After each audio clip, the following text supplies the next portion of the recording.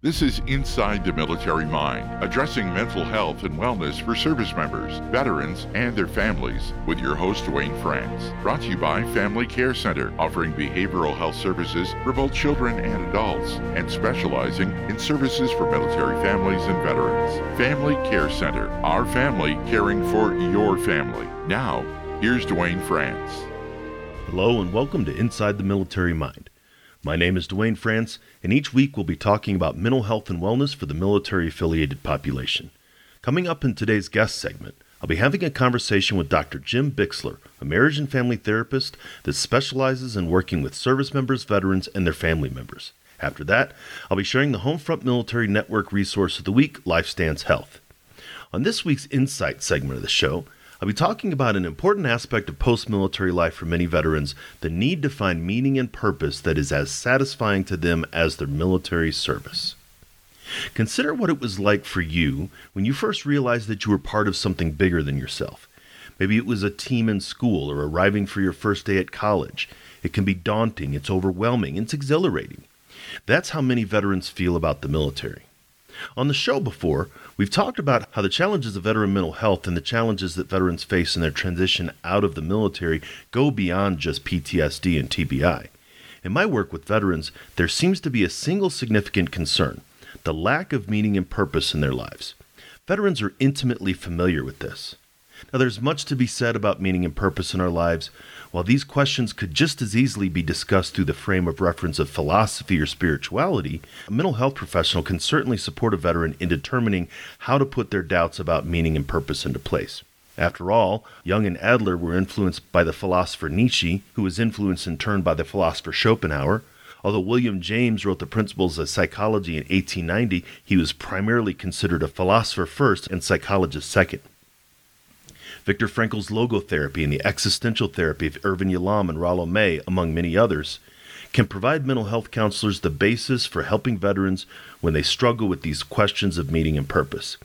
It's the convergence of the training and experience of the counselors and the understanding of the unique experience of veterans that can provide the understanding that veterans are looking for, a place of purpose and meaning in their lives. I recall several times in the late 90s where I was serving in the 82nd Airborne Division, where I participated in what was called Division Review. Every unit in the division was represented on the parade field. We assembled by battalion, and once I was in one of the front ranks. I leaned forward slightly, looked to my left and right, and realized that I was standing out here in the sun with nearly 15,000 of my closest friends. Not only does that give you a sense of how small you are, it also gives you a sense of how you contribute to one of the most important things you've ever done in your life. I felt that sense of perspective often. In a sky full of parachutes, crossing the Save River in 1996, touring the Maginot Line in France, visiting Arlington National Cemetery in Gettysburg. That sense of history, of meaning, of pride that comes from knowing what it's like to be part of something larger than myself. The simple fact is, many veterans miss the military. For whatever reason, no matter how long they've been out of it, there's some part of them that would go back in if they could. Nearly every veteran I've talked to, present company certainly included, have said that they would go back to Iraq or Afghanistan or Vietnam in a heartbeat. Many of them struggle to accept that this part of their life is past, that their war is over. It's as if many veterans are walking backwards in life, looking back on what could be romanticized as their best days. They were competent in what they did, and people counted on them. There is a significant change in someone when they go from doing something that was exciting, challenging, even dangerous at times, to doing something that's less so. When service members leave the military, and it happens to all of us eventually, they do so with a sense of pride and not a small amount of trepidation. They find themselves in another career, but it may not live up to their own expectations. Without a sense of meaning and purpose in their lives, many veterans can become frustrated, bitter, and angry. Life in the military is not always pleasant, of course. It's very restrictive and often both physically and mentally strenuous. There is much sacrifice, separation from family, frequent moves, potentially even the sacrifice of life. Perhaps not every service member who raised their right hand has the same level of dedication to sacrifice, but each of them understands sacrifice in the basic sense. So why would a veteran be nostalgic about a life of nearly constant change, frequent danger, and one that is often unbearably restrictive? Because, in Man's Search for Meaning, Viktor Frankl quotes Nietzsche when he says, "Those who have a why to live can bear with almost any how." Veterans find meaning in the work that they do, in the pride of the unit that they're in the camaraderie of brothers and sisters that they served with. They understand their purpose, both for small things and for large things. And when they leave the service, they are not certain about how to find that purpose in their post-military lives. They often find meaning and purpose in places that they've served or where they and others sacrificed. In 2014, I was watching the televised reports of the fall of Fallujah, and there were 3 Marines standing there watching it with me. 2 of them had fought and lost friends in Fallujah. There was certainly anger, but there was also a sense of futility and helplessness. What did we do there? Why did we leave? What, above all, was the worth of the lives that were lost? Veterans can even find meaning in the objects that they've collected while they're in their service, in their uniforms, their coins, their plaques, and citations. These objects can almost take on a talismanic quality, reminding them of their service while also telling their story without the veteran themselves having to go into too much detail. PTSD and TBI by themselves doesn't explain this anger, this helplessness, this frustration, this nostalgia. These questions of why and searching for answers are often fundamental to the sense of aimlessness and purposelessness that veterans feel after leaving the service. But in talking about meaning and purpose, what does it mean? What does meaning and purpose refer to? Are they the same thing? Are they different? Sometimes the words meaning and purpose are interchangeable, and sometimes they're very different. Meaning can be something that is important to you. My dogs are meaningful to me. My work is meaningful to me. Life and veterans and freedom are all meaningful to me. I value them. I appreciate them. They satisfy me. Purpose can also be something that's important to you. I find purpose in the work that I do, in the writing that I create, in the effort that I make to support my family. I value them also and appreciate them, and they satisfy me. And there's a clue to how I see meaning and purpose differently. Meaning is value that we place on things from an internal perspective, and purpose is value that we receive from an external perspective. Meaning is the internal push, while purpose is the external pull. We put them both together because we need both in our lives to be fully satisfied. Considering purpose as something that brings us value from an external source, it's simply something to do, a task to be accomplished. If I have something to do, record this show, see a veteran client for therapy, write a report, I have a purpose. I have a task to accomplish that will bring about a result. This is quote-unquote work in a sense, something productive that I must do. It's possible to have purpose without meaning. Have you ever had a dead-end job where the only thing it does is put money in your pocket? You didn't enjoy it, it wasn't satisfying to you, but the only reason you did it was because you had to. That's purpose without meaning. And as soon as you find something better, you usually get out of that kind of thing. We had stuff in the military that gave us purpose but didn't mean anything to us. Guard duty, mind-numbing hours staring at the same barren hillside just in case an enemy horde suddenly materializes on the other side. Again, a task to be accomplished, but it didn't have meaning. It didn't have an internal drive or satisfaction. But just like you can have purpose without meaning, you can also have something that satisfies you without actually having a purpose. 6 hours of playing video games or binge watching Netflix? Sure, you're entertained, you're satisfied, but nothing was actually accomplished. We don't do anything. It's like soda. It's empty calories. We may find something in our post-military lives that we enjoy doing, but if we don't have that external pull of purpose, then the meaning doesn't go anywhere. We can find something meaningful but not give us a sense of purpose if the job is too simple. Like my example of a dead-end job earlier. If it's assembly line work or sweeping up sawdust at a lumber mill, it's not challenging enough for us to keep our attention. Sure, it satisfies us to the point of meeting a need, but then what? If the purpose is not challenging enough for us, then sometimes it's not satisfying. So finding something that is both meaningful to you and purposeful for you is critical for satisfaction in post-military life. Finding something that you enjoy, meaning, that also gives you a sense of accomplishment, purpose, is a key to finding balance. They don't have to come from the same source either. You can satisfy a sense of purpose in your life by working at your chosen profession and find a sense of meaning by going home and growing a garden. In his book, Flow, The Psychology of Optimal Experience, Mihaly Csikszentmihalyi describes a guy who builds railroad cars for a living and then goes home and works on his rock garden, which includes sprinklers and lights to create rainbows and shadows. So finding meaning and purpose in post-military life is a critical aspect for increasing mental health and wellness. So as always, I'm glad to be able to share some of these insights. Do you agree? Disagree? It would be great to hear what you think. Share them with us by dropping an email to militarymind@fccsprings.com. Now, coming up on today's interview segment is a conversation with Dr. Jim Bixler, a marriage and family therapist with the Family Care Center. Jim is an Army veteran whose father was a college professor who taught psychology, and Jim was selected for a degree completion program in marriage and family therapy while stationed at Fort Benning, Georgia. He's worked with numerous individuals that have experienced traumatic events and has been providing therapy for over 20 years. Let's get into my conversation with Jim and come back afterwards to talk about this week's Homefront Military Network Resource of the Week. So, Jim, you served in the Army between Vietnam and the first Gulf War, and now work as a mental health professional serving those who served. I'm interested to hear about how you got into the mental health field after your time in the military and why it's so important to you. Actually, I got into the mental health field while I was in the military. I was selected for a degree completion program of all things in marriage and family therapy. And when I was doing one of my utilization tours at Fort Carson, just before Operation Iraqi Freedom, I thought, we're not ready. We're not ready for the aftermath of what's going to come. And that's historically been true of every conflict we've ever been in. We don't anticipate the ongoing damage that people who've been in the military have experienced. And so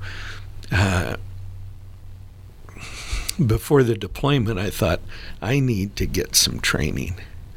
And so I got some training in eye movement desensitization and reprocessing and began using it with all kinds of people, dependents of military members, some who had been sexually assaulted, people who'd been in fires, people who'd been in accidents in which somebody had been killed, and it was a good preparation for me for when people began coming back.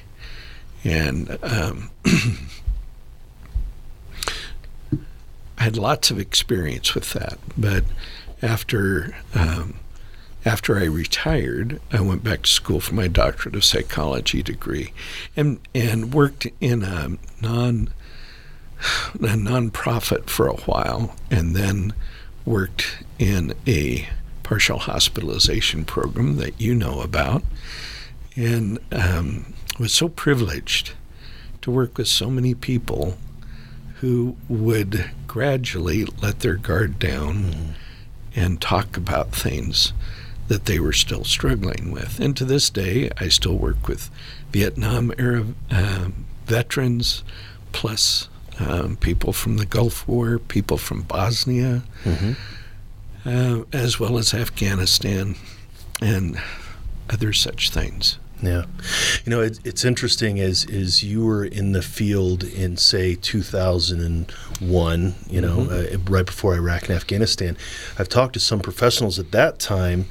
Veteran clients were really Vietnam veterans. Even Gulf War veterans were maybe in their 30s or 40s, right? It was still pretty recent after 91. But a lot of people were thinking mental health was fighting the last wars, so to speak, and you saw that it was all going to come around again. Yeah. When I first started participating with Army Reserves, I worked with a reserve battalion of drill sergeants, and all of them were Vietnam-era vets. And it took a while for them to lower their guard and really get acquainted with them. And some of their stories, at that point in my life, I didn't know how to be of help to them. And I remembered that. And I thought, okay, we're about to repeat that. And how can you not? It's interesting, if you look back in our fairly recent history, we really didn't know an awful lot about post-traumatic stress. The nation that probably got us understanding a little more was the Israeli Defense Force, and the people in mental health that worked with them, and some writing that had been done that kind of brought people's experience in Vietnam a little more in focus. But we still didn't know an awful lot about the connection of body and mind, and how in trauma those are very much connected. And the more we've learned about that, I think the more effective mental health has gotten at helping people who've experienced really disturbing things. And that's also true with people who just have difficulty with anxiety. I say just. We've learned a lot, and I've been privileged to be able to learn a lot. And I think that idea of it happening in a relatively short time. I joined the Army in 1992, and there were even like the senior leaders of the global war on terror at the beginning of Iraq. General Peter Pace, Commandant of the Marine Corps, was a platoon commander in Vietnam. And so I served with Vietnam veterans who had served in, the later parts of that. And a lot of people think, man, Vietnam happened 50 years ago, but we're only one generation removed and still seeing the impact of that. Mm-hmm. The Gulf War, as you mentioned, I was in Bosnia, mass graves, Katrina, a lot of different trauma. The military is an inherently dangerous occupation, and there's just trauma everywhere. Yeah. And, of course, it's true about a lot of other areas, not only in military life, but in civilian life as well. You could think of our first responders. You could think of people with the COVID crisis and medical personnel in hospitals who for a while were just overwhelmed by it, and the things that they would see were life and death kinds of issues. And we can't quite wrap our head around some of that. We don't know what to do with it. We don't know how to close it up as a file. Okay, that action's been taken care of and I can file it away. But with trauma, it's not that neat or simple. It's things that we just don't know what to do with it. It may be helpful to kind of talk about what that is, right? Trauma is such a widely used word, right? If my son broke up with his girlfriend, that's traumatic, right? And it is. It's emotionally charged. But here we're talking about the psychological trauma related to post-traumatic stress disorder, which is a life and death, right? These are for healthcare professionals. So maybe a little bit about that difference between little t trauma, just really hard life, and like the full impact of like life and death trauma. Anytime that we're exposed to when somebody is even injured or killed, or even if we just hear about it, we begin to picture in our head what's happened. And the outcome is so bad for somebody, and all of us tend to take a little bit of have a sense of responsibility. Well, if I just would have, then maybe the outcome wouldn't have been so bad.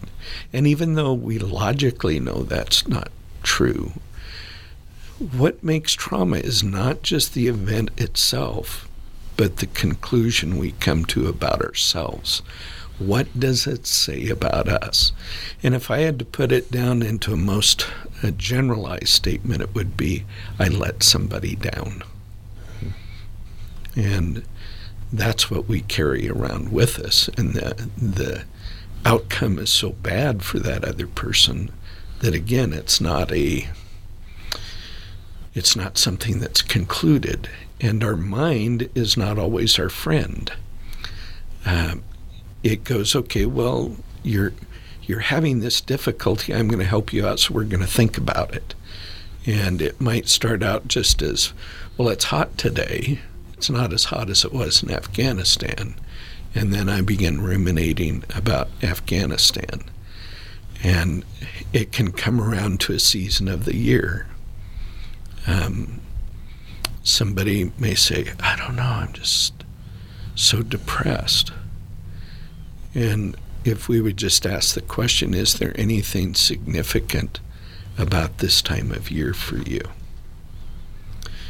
And it might be 2 months before the anniversary of some big event that a person experienced. And so the unconscious mind is trying to resolve it. And so it keeps thinking about things. And we don't like to think about these things. That's why PTSD is called a disorder of avoidance. We try not to think about it. But our mind goes, well, you need to think about it because it's still a problem for you. And a lot of times, and I think I know that I even personally experienced this early on, is that many of the veterans that I work with and many of the ones that you work with, they don't realize that connection. They don't make the connection between my feeling right now and what happened next week 7 years ago. Yeah. And it's almost like the mind wants to help us work, but it's like a pearl, right? They want to put a protective shell around this piece of grit, and so they want to help you think about it without thinking about it. Yeah. That's a common thing with a lot of veterans. Yeah, and just the makeup of our brain, we have a smoke alarm, in a sense, on each side of our brain, and it tries to help us. So instead of looking for, we look for the slightest sign that maybe something dangerous is going to happen again. So if I patrolled the marketplaces and knew, okay, there are strangers out there and they want to hurt me and my peers, then when I come back here and I go to Walmart, well, it's full of strangers, and so my mind goes, okay, well, this incident right now is like this one back here in the marketplace. And so then I begin to be in an emergency kind of mode. And that little gland in our head, the amygdala, it fires off. When I'm cooking bacon in the kitchen, there's smoke, but that doesn't mean there's a fire. But the smoke alarm goes, well, where there's smoke, there might be fire. And so our physical, just our physiology tries to protect us from potential, what we would interpret as potential danger. It's not like it. It's like it. It's similar, but it's not exactly the same thing. And so that's why people have panic attacks. And why they don't sleep well at night, why they're irritable, why they're angry, because these things are still turning over and over and over in their mind. And that's one of the things, that people might not really understand. I had a veteran probably early on as I started working that he was like, everybody tells me it's all in my head. And I said, well, they're right, but it's not. You're making it up. It's all in your brain, right? That's the place that it's in your head. And as you'd mentioned, with EMDR and some other things, it's important to you to provide simple but effective therapeutic interventions. How can, and we had a couple folks on talking about EMDR before, but what are some of the ways that you have seen some of these interventions help veterans come to an understanding and finally be able to put that file away? It's all about a change of perspective. And so trying to learn, well, what resources do people have available to them? Even dead friends can be a resource. I might ask somebody, well, what would Joan say to you if he were sitting here right now? What would he tell you? And they think about it a little bit, and they might say something like, well, he'd tell me it's okay. He'd tell me to live my life. And they've never thought about that. Mm-hmm. So when we begin to think about a new idea, it shifts our perspective. And that's true about any learning we do. Something changes in how we perceive things. And then we can think differently, we can feel differently, and we can act differently. It's a simple idea, but we should never confuse simple with easy. Right. And the way the brain works, and the whole idea of garbage in, garbage out, right? Our brain is just operating the way it thinks it should, and so neuroplasticity, and we can talk about that. But our brain starts to wire a certain way, so it creates a rut. It's like a rut back and forth, and a new perspective is getting us out of that rut. Which the more often we think in a different way, that strengthens a more productive way to think rather than the old unproductive way. Yes. And with certain interventions, that can happen more quickly than a person thinks is possible. They may think, I've struggled with this for 20 years now. It's probably going to take 20 years. And research says no. Research says with certain interventions, you can say 3 to 5 times. And the disturbance around that event can diminish very rapidly.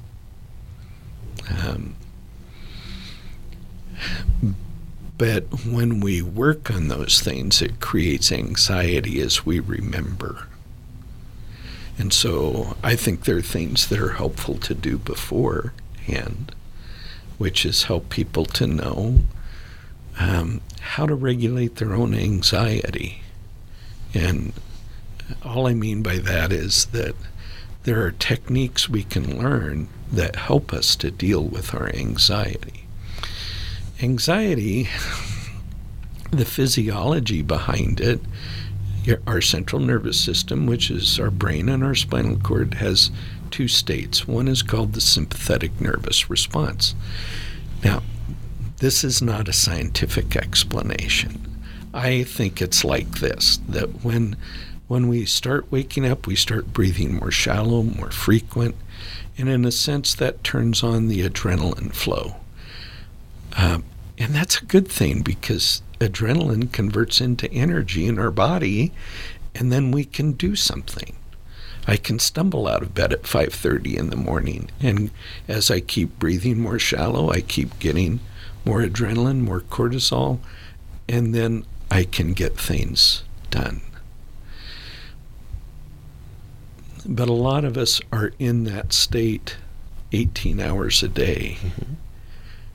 And so our body is constantly in this state of being in tension and in physical tension, and it's not good for us. We can figure out how to go into the other state, which is a state of being calm. And there are lots of exercises that we can learn that can help us to do that. One is just learning how effectively to breathe deeply, or just focus on now. Our brain can only process. We can only think about so many things at any given point in time. And the number usually comes down 5 to 7. So if I go outside and focus on 5 things I can see, and really listen for 4 things I can hear, 3 things I can feel, 2 things I can smell, that takes focus. And when I'm focused on that, I let go of things that I ruminate about that just make me more anxious. So when I let go of those, and when I do things like deep breathing, it shuts off the adrenaline flow. Now it's not a scientific explanation.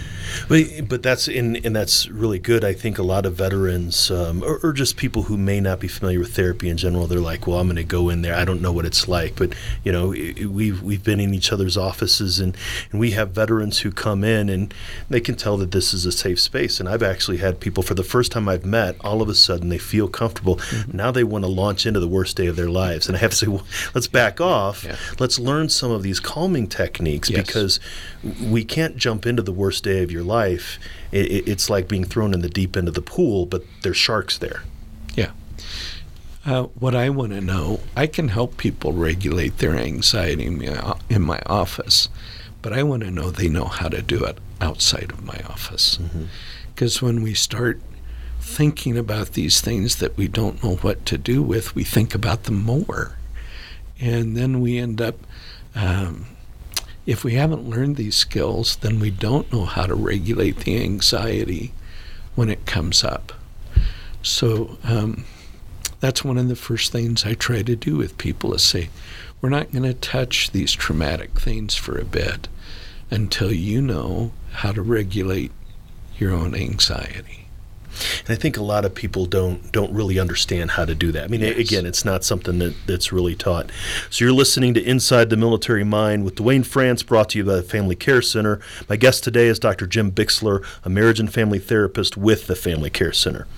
So we've talked in the show about how psychological conditions aren't just made-up circumstances, right? It's not just in my guy's head, but have a biological basis in our body. We've talked a little bit about that. You're especially interested in one biological aspect of our body that impacts our mental health and wellness, the vagus nerve. Well, it's the theory behind this is called polyvagal theory. There are 10 cranial nerves that come out of your skull. If you think of a baby's skull, it's not all solid bone together. As the child grows, well, their head gets bigger, and gradually, where those bones have been separated, they seam together. And my understanding is that those vagal nerves come out of that, and they're just kind of underneath the surface. The largest one is your vagus nerve, and it kind of runs down your neck, and it controls all of the things in your central core. And it's a two-way communication system. Your gut communicates with your brain, and your brain communicates with your gut. There are certain things that when we get more tense, for instance, the muscle group right between our shoulders toward our mid-back, that can stimulate the vagus nerve in that area to make our body more tense and puts us in the sympathetic nervous response. Mm-hmm. And so we carry this tension around with us all day long. And a lot of times we're not consciously aware of it. In the military, you're taught to ignore your pain, mm-hmm. to ignore the aches and pains, because you have to press through. And that is helpful in accomplishing military missions, but that's why people at 40 years of age have bad backs and necks and knees and ankles, because basically we've been taught to ignore that. And so part of what's helpful is if we can just become more aware of what our body is telling us. It doesn't speak to us in words. It speaks to us in physical feelings. And sometimes if we can just stop and observe, then we might be aware, wow, I'm carrying a lot of tension with me today. I can feel it in my shoulders. I can feel it in my back. Then again, you can do some of these distraction kinds of calming skills that will help you release that. And it doesn't take a lot of time to do it once you've learned them.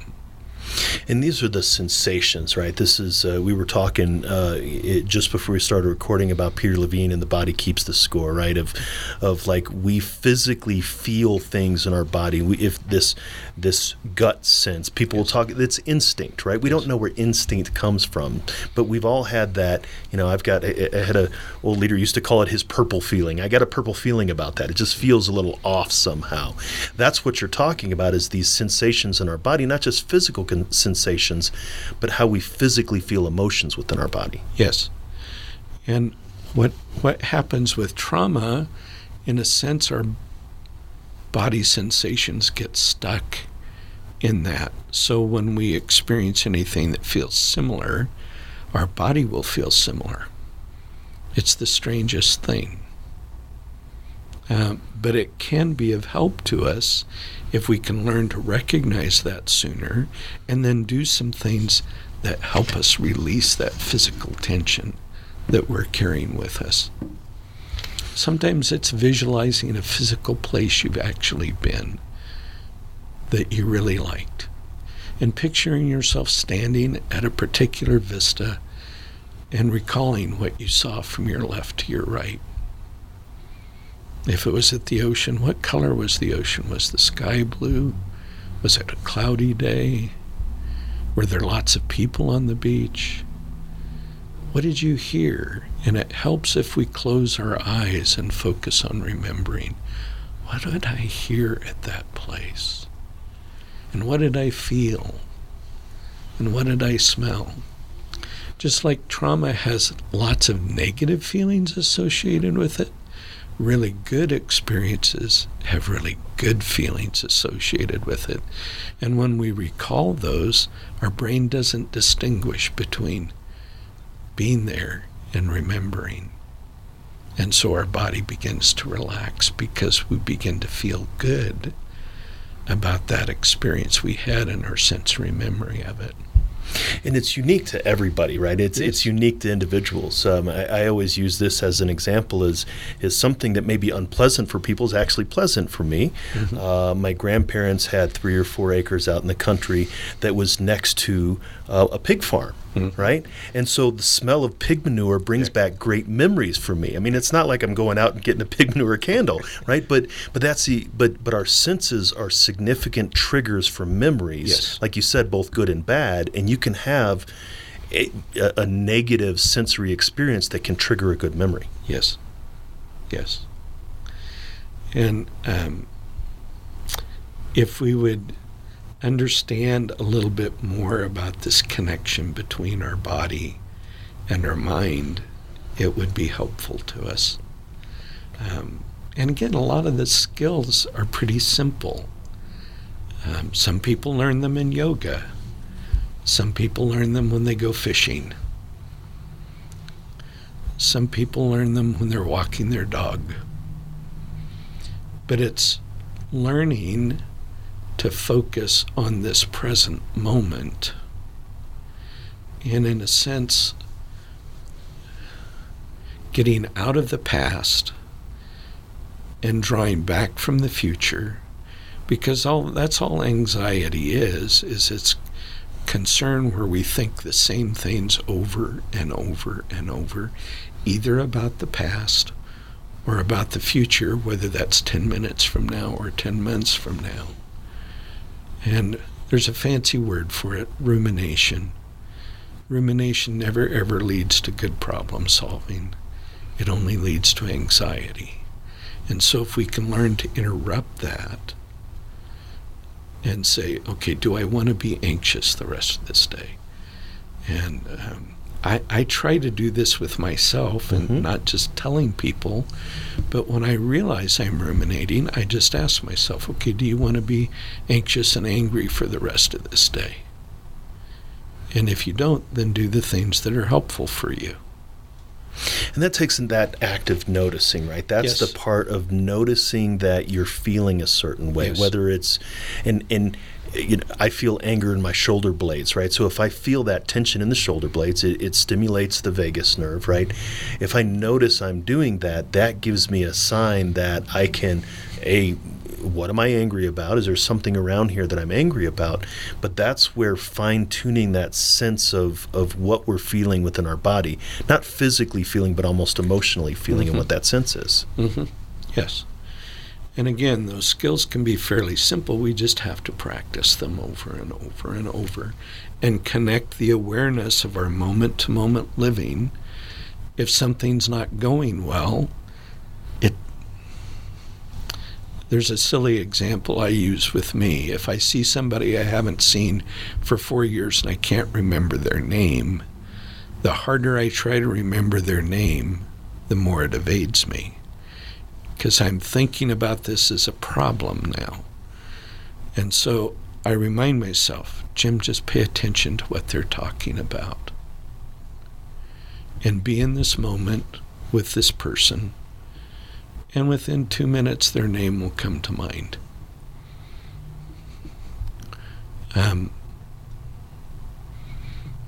Again, I think these are simple ideas, but it takes some work to learn how to do them.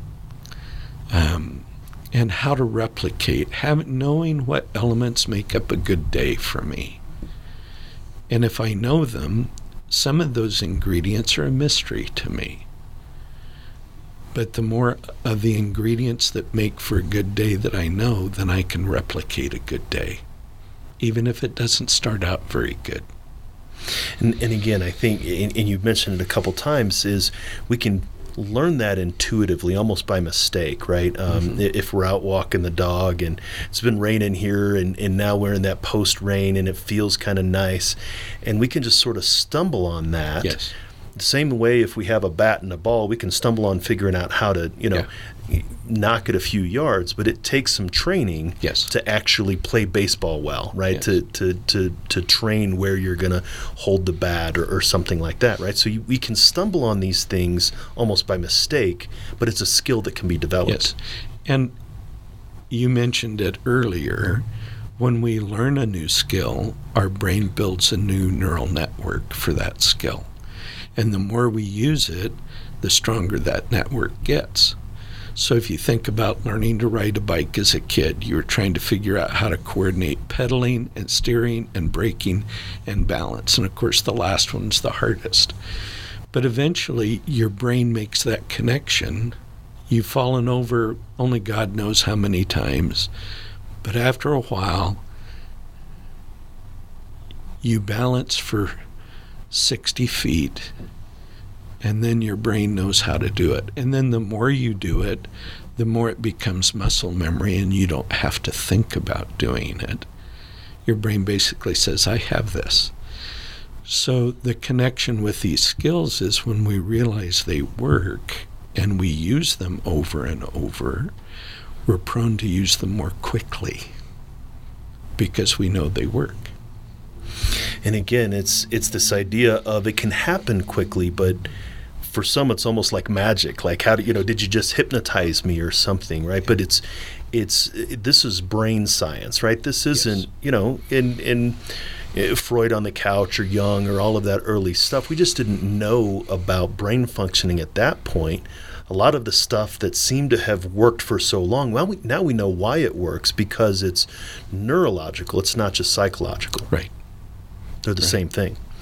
So you've talked a little bit about learning some of these skills. What are some of the things that our listeners can do for themselves to change the way they think and feel by regulating some of these physical and biological experiences?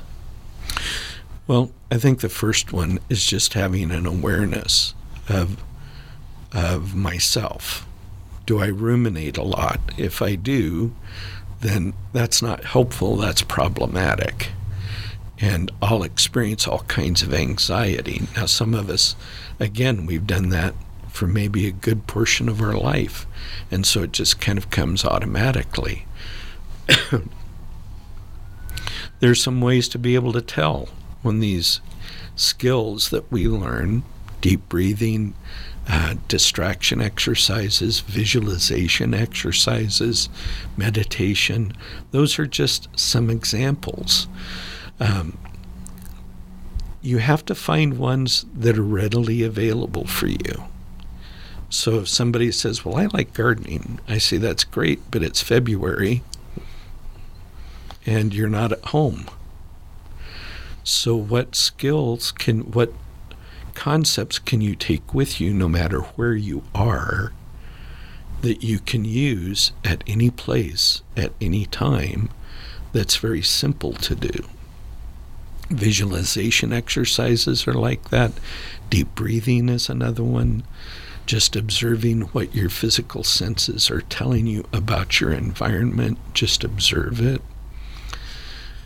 Those are just some examples. So when we do them, also have an awareness of, am I feeling calmer? So usually when I have people that start practicing these kinds of things, they'll say things like this: it really does help. I feel a lot more relaxed. I'm sleeping better. I don't let things bother me as much as I used to. So I look for behavioral indicators that a person is doing better. And these are some of the ways we can tell that it helps us. And engaging in some of these exercises, you mentioned before about, seeing 5 things and hearing 4 things and things like that. Again, going back to the idea of everybody is unique, people have primary senses that speak to them more. And having gone through this, I think my primary senses are smell and hearing, right? And so I would be more likely to listen or go smell in the mountain, the pine trees and stuff like that, where other people it may be visual or touch, like what is the feel, right? So it's important for people to understand what's unique to them that they connect with the most. And realizing at any given point in time, like if we walked outside here, the predominant sound we would hear is traffic. So I would have to really focus to hear something besides traffic. Another sense that is like this is smell. Here in Colorado, unless you're in a forest, the smells may be a lot more subtle, and you have to really focus on it. The more we focus on it, the more we're prone to let go of what we've been thinking about that's troublesome for us. And again, this idea of we always seem to exist in a different time, right, in our minds, right? Physically, we are always in the present, but in our minds, we're either where we just came from or where we're about to go to, right? As we were both on our way here, we were thinking about where we were about to go to, right, or where we came from. And so that idea of this is what I often tell my veterans on the way home: what does your steering wheel feel like, right? Where are the cracks that you don't notice because you're not thinking about that? But that's taking us out of the future, out of the past, and into the present. Into the now. Yeah.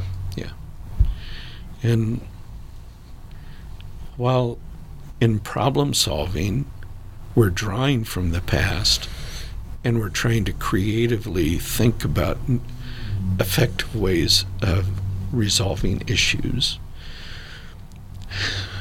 it is not a waste of time to get out of our head from problem solving to just observing the environment we're in. Any creative solutions that we come to, creativity demands that we're not in this pressure-packed environment. I think of composers from the past when they'd run into a problem and they couldn't resolve this musical movement they were writing. When they began doing something else, their unconscious mind still thought about it and came up with the solution. But the harder they would try to do it in present problem kind of solving, the more frustrated they would get. So at times, we have to step back from a problem and focus just on something present. And it allows creativity then to help us come to new solutions. And so if we have a veteran who's ruminating on, and we'll go back to our earliest conversation, but this feeling of, after I left my unit, a friend of mine died by suicide, right? I wasn't there to witness the trauma, but that's one of the big T traumas. Goes what you were talking about, is what more could I have done? I should have seen, and so on, right?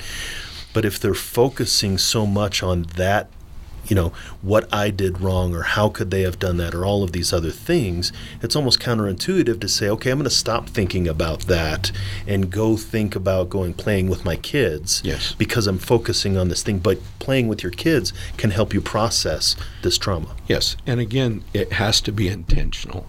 I need to play with my kids. It will help them and it will help me. It will help me set this aside for a bit. And then maybe in the future I can think differently about it.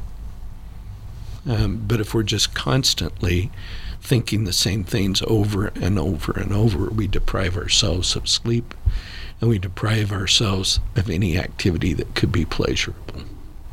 And there's that change in perspective thing, because especially with some of that, and we're talking about traumatic loss here specifically, is that I don't deserve to be happy with my kids, right? They're not happy with their kids, so I don't deserve. Like, these are the thoughts that I'm thinking in my head, which are ultimately unhelpful and keep me caught in that ruminating negative rut. Yes, exactly. And again, it doesn't lead to a resolution. Creativity, a change in perspective, that leads to resolution. But just thinking the same old things over and over and over and over and over, that just leads to more anxiety and depression. If I keep walking the same mile over and over again, all I'm doing is being a mile away, and I go back and forth. I don't go in a new direction. No, I really appreciated your perspective, Jim. I was looking forward to our conversation. I'm really glad that you joined us on the show today. Well, thank you so much for the invitation. It was a privilege. I hope that you appreciated my conversation with Jim. As always, we'd love to hear what you think. Drop us an email at militarymind@fccsprings.com to let us know what you thought about our conversation. For this week's Homefront Military Network Resource of the Week, I'd like to share a bit about LifeStance Health, another behavioral health organization in our community. As I've often said, if everyone who needed mental health support woke up tomorrow and decided they needed to see somebody, nobody would have the capacity. So it's important to share information about other partners in the mental health community that provide the same services as the Family Care Center. LifeStance Health provides outpatient counseling and psychiatric care from Colorado Springs to Fort Collins and beyond. LifeStance is formerly known as Viewpoint Psychotherapy and Heart-Centered Counseling, two groups that merged to form the Colorado division of LifeStance Health. LifeStance Colorado is currently over 300 providers strong with more than 30 locations and growing. They've served residents in our state in physical locations since 2013 and the state's rural and mountain communities through teletherapy and telepsychiatry since 2018. LifeStance Health works to eliminate barriers to quality mental health care by accepting all major insurances, several of the smaller insurance carriers, Medicaid and Medicare, and many employee assistance programs.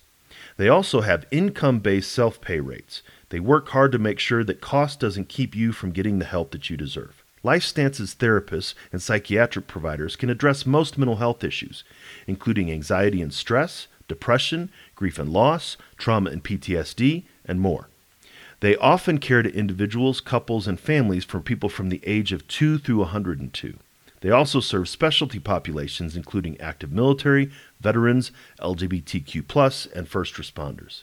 If you have a child or teenager who's demonstrating concerning behaviors and or emotions, LifeStance has specially trained providers who can uncover what's going on.